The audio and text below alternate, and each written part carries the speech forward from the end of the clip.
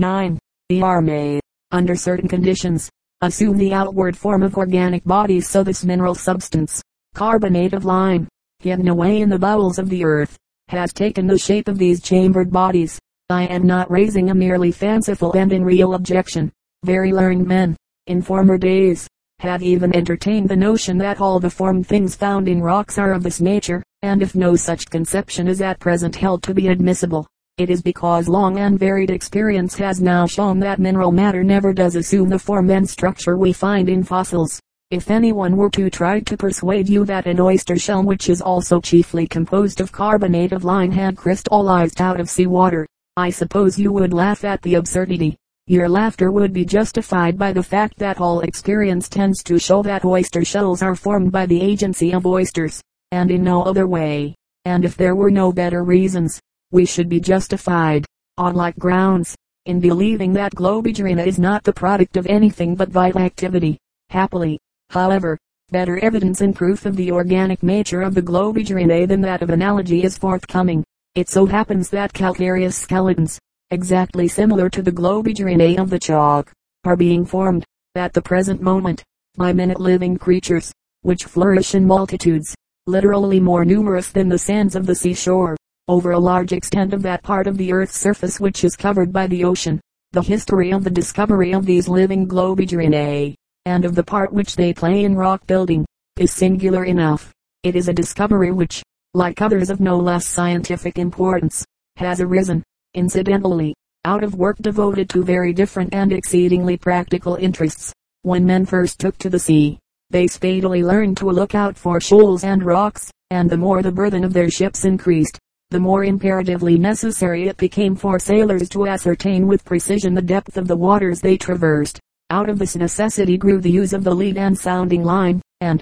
ultimately, marine surveying, which is the recording of the form of coasts and of the depth of the sea, as ascertained by the sounding lead, upon charts. At the same time, it became desirable to ascertain and to indicate the nature of the sea bottom, since this circumstance greatly affects its goodness as holding ground for anchors. Some ingenious tar, whose name deserves a better fate than the oblivion into which it has fallen, attained this object by arming the bottom of the lead with a lump of grease, to which more or less of the sand or mud, or broken shells, as the case might be, adhered, and was brought to the surface. But, however well adapted such an apparatus might be for rough nautical purposes, scientific accuracy could not be expected from the armed lead, and to remedy its defects, especially when applied to sounding in great depths, Lieutenant Brooke, of the American Navy, some years ago invented a most ingenious machine, by which a considerable portion of the superficial layer of the sea bottom can be scooped out and brought up, from any depth to which the lead descends. In 1853, Lieutenant Brooke obtained mud from the bottom of the North Atlantic, between Newfoundland and the Azores, at a depth of more than 10,000 feet, or 2 miles. By the help of this sounding apparatus, the specimens were sent for examination to Ehrenberg of Berlin, and to Bailey of West Point, and those able microscopists found that this deep sea mud was almost entirely composed of the skeletons of living organisms, the greater proportion of these being just like the Globigerina already known to occur in chalk. Thus far, the work had been carried on simply in the interests of science, but Lieutenant Brooke's method of sounding acquired a high commercial value, when the enterprise of laying down the telegraph cable between this country and the United States was undertaken, for it became a matter of immense importance to know, not only the depth of the sea over the whole line, along which the cable was to be laid, but the exact nature of the bottom, so as to guard against chances of cutting or fraying the strands of that costly rope. The Admiralty consequently ordered Captain Damon, an old friend and shipmate of mine, to ascertain the depth over the whole line of the cable, and to bring back specimens of the bottom. In former days, such a command as this might have sounded very much like one of the impossible things which the young prince in the fairy tales is ordered to do before he can obtain the hand of the princess. However, in the months of June and July, 1857, my friend performed the task assigned to him with great expedition and precision, without, so far as I know, having met with any reward of that kind. The specimens of Atlantic mud which he procured were sent to me to be examined and reported upon. The result of all these operations island that we know the contours and the nature of the surface soil covered by the North Atlantic, for a distance of 1700 miles from east to west, as well as we know that of any part of the dry land. It is a prodigious plain, one of the widest and most even plains in the world. If the sea were drained off, you might drive a wagon all the way from Valentia,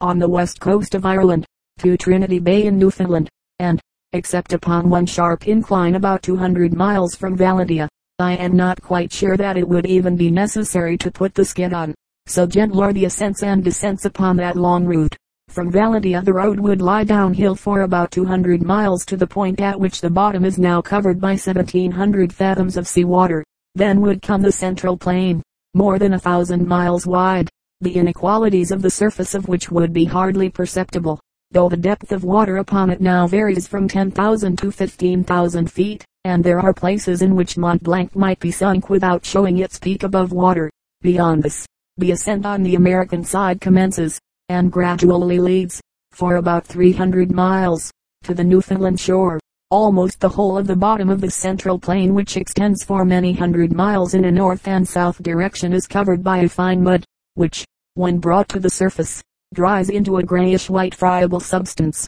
You can write with this on a blackboard, if you are so inclined, and, to the eye, it is quite like very soft, grayish chalk. Examined chemically, it proves to be composed almost wholly of carbonate of lime, and if you make a section of it, in the same way as that of the piece of chalk was made, and view it with the microscope, it presents innumerable globigerinae embedded in a granular matrix. Thus the steep sea mud is substantially chalk. I say substantially, because there are a good many minor differences, but as these have no bearing on the question immediately before us, which is the nature of the globigerinae of the chalk, it is unnecessary to speak of them. Globigerinae of every size, from the smallest to the largest, are associated together in the Atlantic mud, and the chambers of many are filled by a soft animal matter. This soft substance island, in fact, the remains of the creature to which the globigerina shell, or rather skeleton, owes its existence, and which is an animal of the simplest imaginable description. It island, in fact,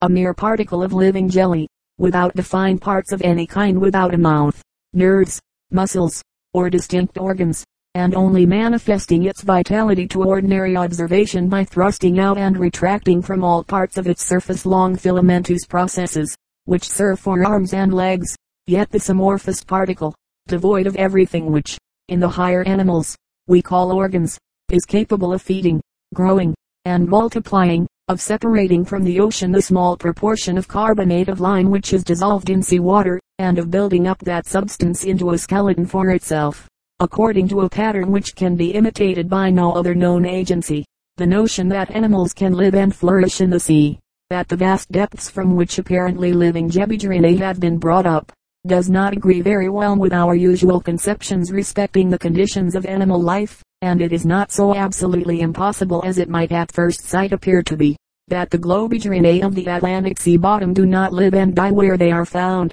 As I have mentioned, the soundings from the great Atlantic plain are almost entirely made up of globigerinae, with the granules which have been mentioned, and some few other calcareous shells, but a small percentage of the chalky mud, perhaps at most some 5% of it, is of a different nature, and consists of shells and skeletons composed of silex, or pure flint. These siliceous bodies belong partly to the lowly vegetable organisms which are called Diatomaceae, and partly to the minute and extremely simple animals, termed Radiolaria. It is quite certain that these creatures do not live at the bottom of the ocean, but at its surface, where they may be obtained in prodigious numbers by the use of a properly constructed net. Hence it follows that these siliceous organisms, though they are not heavier than the lightest dust, must have fallen, in some cases, through 15,000 feet of water, before they reached their final resting place on the ocean floor, and, considering how large a surface these bodies expose in proportion to their weight, it is probable that they occupy a great length of time in making their burial journey from the surface of the Atlantic to the bottom. But if the Radiolaria and diatoms are thus rained upon the bottom of the sea, from the superficial layer of its waters in which they pass their lives, it is obviously possible that the globigerinae may be similarly derived, and if they were so, it would be much more easy to understand how they obtain their supply of food than it is at present. Nevertheless, the positive and negative evidence all points the other way. The skeletons of the full-grown, Deep sea Globigerinae are so remarkably solid and heavy in proportion to their surface as to seem little fitted for floating, and, as a matter of fact, they are not to be found along with the diatoms and radiolaria, in the uppermost stratum of the open ocean. It has been observed, again, that the abundance of Globigerinae, in proportion to other organisms of like kind, increases with the depth of the sea, and that deep water Globigerinae are larger than those which live in the shallower parts of the sea, and such facts negative the supposition that these organisms have been swept by currents from the shallows into the deeps of the Atlantic. It therefore seems to be hardly doubtful that these wonderful creatures live and die at the depths in which they are found. Footnote 1. During the cruise of HMS Bulldog, commanded by Sir Leopold McClintock, in 1860, living starfish were brought up, clinging to the lowest part of the sounding line, from a depth of 1260 fathoms, midway between Cape Farewell, in Greenland, and the Rockall Banks. Dr. Wallich ascertained that the sea bottom at this point consisted of the ordinary Globigerina ooze, and that the stomachs of the starfishes were full of Globigerinae. This discovery removes all objections to the existence of living Globigerinae at great depths, which are based upon the supposed difficulty of maintaining animal life under such conditions, and it throws the burden of proof upon those who object to the supposition that the Globigerinae live and die where they are found. However, the important points for us are, that the living Globigerinae are exclusively marine animals, the skeletons of which abound at the bottom of deep seas, and that there is not a shadow of reason for believing that the habits of the Globigerinae of the chalk differed from those of the existing species. But if this be true, there is no escaping the conclusion that the chalk itself is the dried mud of an ancient deep sea. In working over the soundings collected by Captain Gaiman, I was surprised to find that many of what I have called the granules of that mud were not, as one might have been tempted to think at first, the mere powder and waste of Globigerinae, but that they had a definite form and size. I termed these bodies coccoliths, and doubted their organic nature. Dr. Wallich verified my observation, and added the interesting discovery that, not infrequently, bodies similar to these coccoliths were aggregated together into spheroids, which he termed coccospheres. So far as we knew, these bodies, the nature of which is extremely puzzling and problematical, were peculiar to the Atlantic soundings. But, a few years ago, Mr. Sorby, in making a careful examination of the chalk by means of thin sections and otherwise, observed, as Ehrenberg had done before him, that much of its granular basis possesses a definite form. Comparing these formed particles with those in the Atlantic soundings, he found the two to be identical, and thus proved that the chalk, like the soundings, contains these mysterious coccoliths and coccospheres. Here was a further and a most interesting confirmation, from internal evidence, of the essential identity of the chalk with modern deep sea mud. Globigerinae, coccoliths, and coccospheres are found as the chief constituents of both, and testify to the general similarity of the conditions under which both have been formed. Footnote 2. I have recently traced out the development of the coccoliths from a diameter of 1/7000th of an inch up to their largest size, which is about 1/1600th, and no longer doubt that they are produced by independent organisms, which, like the Globigerinae, live and die at the bottom of the sea. The evidence furnished by the hewing, facing,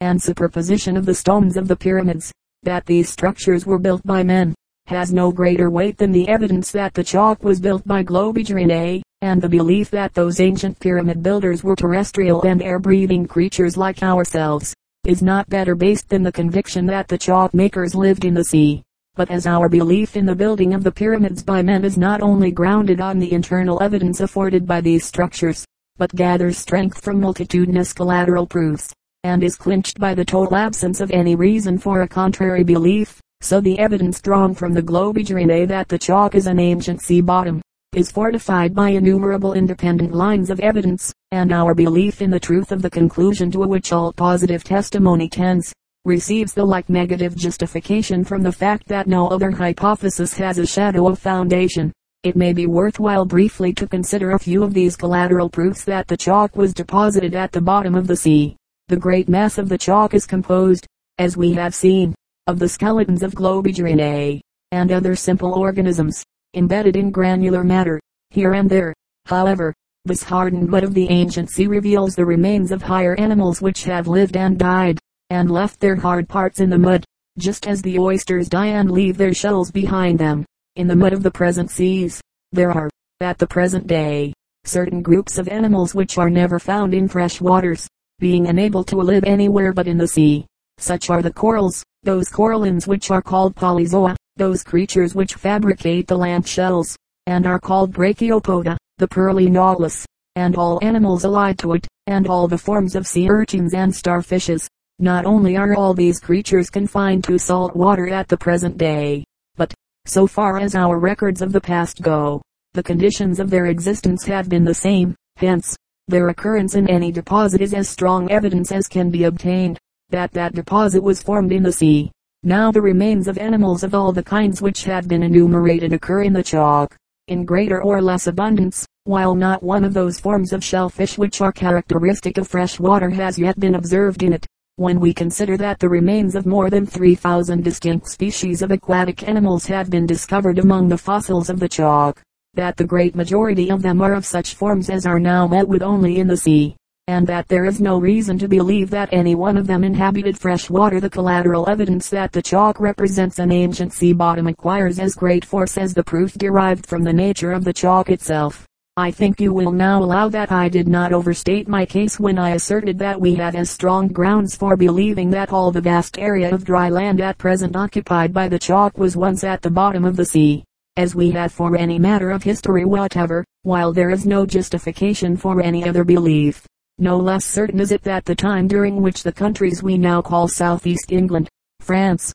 Germany, Poland, Russia, Egypt, Arabia, Syria, were more or less completely covered by a deep sea, was of considerable duration. We have already seen that the chalk island in places, more than 1,000 feet thick. I think you will agree with me that it must have taken some time for the skeletons of the animalcules of 1/100th of an inch in diameter to heap up such a mass as that. I have said that throughout the thickness of the chalk the remains of other animals are scattered. These remains are often in the most exquisite state of preservation. The valves of the shellfishes are commonly adherent. The long spines of some of the sea urchins, which would be detached by the smallest jar, often remain in their places. In a word, it is certain that these animals have lived and died when the place which they now occupy was the surface of as much of the chalk as had then been deposited, and that each has been covered up by the layer of Globigerina mud, upon which the creatures embedded a little higher up have, in like manner, lived and died. But some of these remains prove the existence of reptiles of vast size in the chalk sea. These lived their time, and had their ancestors and descendants, which assuredly implies time. Reptiles being of slow growth, there is more curious evidence, again, that the process of covering up, or, in other words, the deposit of Globigerina skeletons, did not go on very fast. It is demonstrable that an animal of the Cretaceous sea might die, that its skeleton might lie uncovered upon the sea bottom long enough to lose all its outward coverings and appendages by putrefaction, and that, after this had happened, another animal might attach itself to the dead and naked skeleton, might grow to maturity, and might itself die before the calcareous mud had buried the whole. Cases of this kind are admirably described by Sir Charles Lyell. He speaks of the frequency with which geologists find in the chalk a fossilized sea urchin to which is attached the lower valve of a crania. This is a kind of shellfish, with a shell composed of two pieces, of which, as in the oyster, one is fixed and the other free. The upper valve is almost invariably wanting, though occasionally found in a perfect state of preservation in the white chalk at some distance. In this case, we see clearly that the sea urchin first lived from youth to age, then died and lost its spines, which were carried away. Then the young crania adhered to the bared shell, grew and perished in its turn, after which, the upper valve was separated from the lower, before the echines became enveloped in chalky mud. A specimen in the Museum of Practical Geology, in London, still further prolongs the period which must have elapsed between the death of the sea urchin and its burial by the Globigerinae. For the outward face of the valve of a crania, which is attached to a sea urchin micraster, is itself overrun by an encrusting corallin, which spreads thence over more or less of the surface of the sea urchin. It follows that, after the upper valve of the crania fell off, the surface of the attached valve must have remained exposed long enough to allow of the growth of the whole corallin. Since corallins do not live embedded in the mud, the progress of knowledge may, one day, enable us to deduce from such facts as these the maximum rate at which the chalk can have accumulated. and thus to arrive at the minimum duration of the chalk period. Suppose that the valve of the crania upon which a coralline has fixed itself in the way just described is so attached to the sea urchin that no part of it is more than an inch above the face upon which the sea urchin rests. Then, as the coralline could not have fixed itself if the crania had been covered up with chalk mud, and could not have lived had itself been so covered, it follows that an inch of chalk mud could not have accumulated within the time between the death and decay of the soft parts of the sea urchin and the growth of the coralline to the full size which it has attained. If the decay of the soft parts of the sea urchin, the attachment, growth to maturity, and decay of the crania, and the subsequent attachment and growth of the coralline, took a year, which is a low estimate enough, the accumulation of the inch of chalk must have taken more than a year, and the deposit of 1,000 feet of chalk must, consequently, have taken more than 12,000 years. The foundation of all this calculation island, of course, a knowledge of the length of time the crania and the coralline needed to attain their full size, and, on this head, precise knowledge is at present wanting. But there are circumstances which tend to show that nothing like an inch of chalk has accumulated during the life of a crania, and, on any probable estimate of the length of that life, the chalk period must have had a much longer duration than that thus roughly assigned to it. Thus, not only is it certain that the chalk is the mud of an ancient sea bottom, but it is no less certain that the chalk sea existed during an extremely long period, though we may not be prepared to give a precise estimate of the length of that period in years. The relative duration is clear, though the absolute duration may not be definable. The attempt to affix any precise date to the period at which the chalk sea began or ended its existence, is baffled by difficulties of the same kind. But the relative age of the Cretaceous epoch may be determined with as great ease and certainty as the long duration of that epoch. You will have heard of the interesting discoveries recently made, in various parts of Western Europe, of flint implements, obviously worked into shape by human hands, under circumstances which show conclusively that man is a very ancient denizen of these regions. It has been proved that the old populations of Europe, whose existence has been revealed to us in this way, consisted of savages, such as the Esquimaux are now, that, in the country which is now France, they hunted the reindeer, and were familiar with the ways of the mammoth and the bison. The physical geography of France was in those days different from what it is now. The river Somme, for instance, having cut its bed 100 feet deeper between that time and this, and it is probable that the climate was more like that of Canada or Siberia than that of Western Europe. The existence of these people is forgotten even in the traditions of the oldest historical nations. The name and fame of them had utterly vanished until a few years back, and the amount of physical change which has been effected since their day renders it more than probable that, venerable as are some of the historical nations, the workers of the chipped flints of Hawks nor of Amiens are to them, as they are to us, in point of antiquity. But, if we assign to these hoar relics of long vanished generations of men the greatest age that can possibly be claimed for them, they are not older than the drift, or boulder clay, which, in comparison with the chalk, is but a very juvenile deposit. You need go no further than your own seaboard for evidence of this fact. At one of the most charming spots on the coast of Norfolk, Cromer, you will see the boulder clay forming a vast mass, which lies upon the chalk, and must consequently have come into existence after it. Huge boulders of chalk are, in fact, included in the clay, and have evidently been brought to the position they now occupy by the same agency as that which has planted blocks of syenite from Norway side by side with them. The chalk, then, is certainly older than the boulder clay. If you ask how much, I will again take you no further than the same spot upon your own coasts for evidence.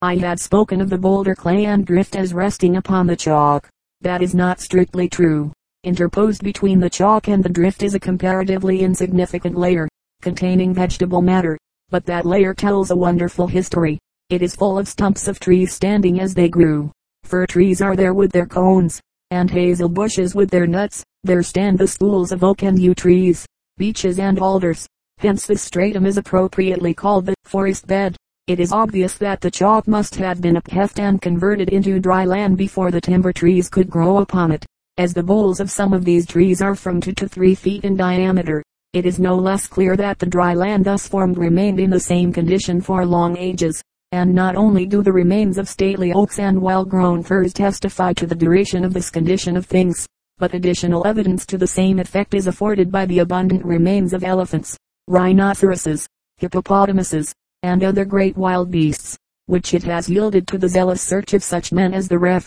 Mr. Gunn. When you look at such a collection as he has formed, and bethink you that these elephantine bones did veritably carry their owners about, and these great grinders crunch, in the dark woods of which the forest bed is now the only trace, it is impossible not to feel that they are as good evidence of the lapse of time as the annual rings of the tree stumps. Thus there is a writing upon the wall of cliffs at Cromer, and whoso runs may read it. It tells us, with an authority which cannot be impeached, that the ancient seabed of the chalk sea was raised up, and remained dry land, until it was covered with forest, stocked with the great game whose spoils have rejoiced your geologists. How long it remained in that condition cannot be said, but the whirligig of time brought its revenges in those days as in these. That dry land, with the bones and teeth of generations of long-lived elephants, hidden away among the gnarled roots and dry leaves of its ancient trees, sank gradually to the bottom of the icy sea, which covered it with huge masses of drift and boulder clay. Sea beasts, such as the walrus, now restricted to the extreme north, paddled about where birds had twittered among the topmost twigs of the fir trees. How long this state of things endured we know not, but at length it came to an end. The upheft glacial mud hardened into the soil of modern Norfolk. Forests grew once more. The wolf and the beaver replaced the reindeer and the elephant, and at length what we call the history of England dawned. Thus you have, within the limits of your own county, proof that the chalk can justly claim a very much greater antiquity than even the oldest physical traces of mankind. But we may go further and demonstrate, by evidence of the same authority as that which testifies to the existence of the father of men, that the chalk is vastly older than Adam himself. The book of Genesis informs us that Adam, immediately upon his creation, and before the appearance of Eve, was placed in the Garden of Eden. The problem of the geographical position of Eden has greatly vexed the spirits of the learned in such matters, but there is one point respecting which,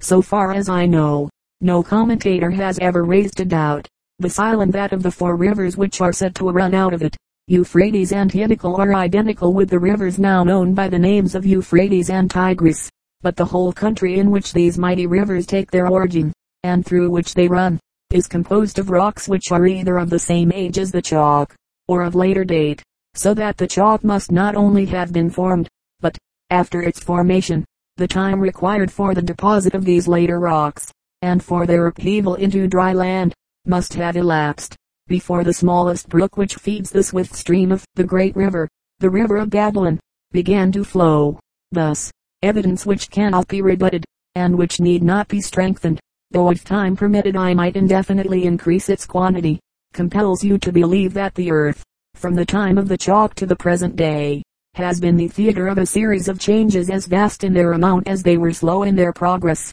The area on which we stand has been first sea and then land, for at least 4 alternations, and has remained in each of these conditions for a period of great length. Nor have these wonderful metamorphoses of sea into land, and of land into sea, been confined to one corner of England. During the chalk period, or Cretaceous epoch, not one of the present great physical features of the globe was in existence. Our great mountain ranges, Pyrenees, Alps, Himalayas, Andes, have all been upheft since the chalk was deposited, and the Cretaceous sea flowed over the sites of Sinai and Ararat. All this is certain, because rocks of Cretaceous or still later date have shared in the elevatory movements which gave rise to these mountain chains, and may be found perched up, in some cases, many thousand feet high upon their flanks, and evidence of equal cogentity demonstrates that, though in Norfolk the forest bed rests directly upon the chalk, yet it does so, not because the period at which the forest grew immediately followed that at which the chalk was formed, but because an immense lapse of time, represented elsewhere by thousands of feet of rock, is not indicated at Cromer. I must ask you to believe that there is no less conclusive proof that a still more prolonged succession of similar changes occurred before the chalk was deposited, nor have we any reason to think that the first term in the series of these changes is known. The oldest seabeds preserved to us are sands, and mud, and pebbles, the wear and tear of rocks which were formed in still older oceans. But, great as is the magnitude of these physical changes of the world, they have been accompanied by a no less striking series of modifications in its living,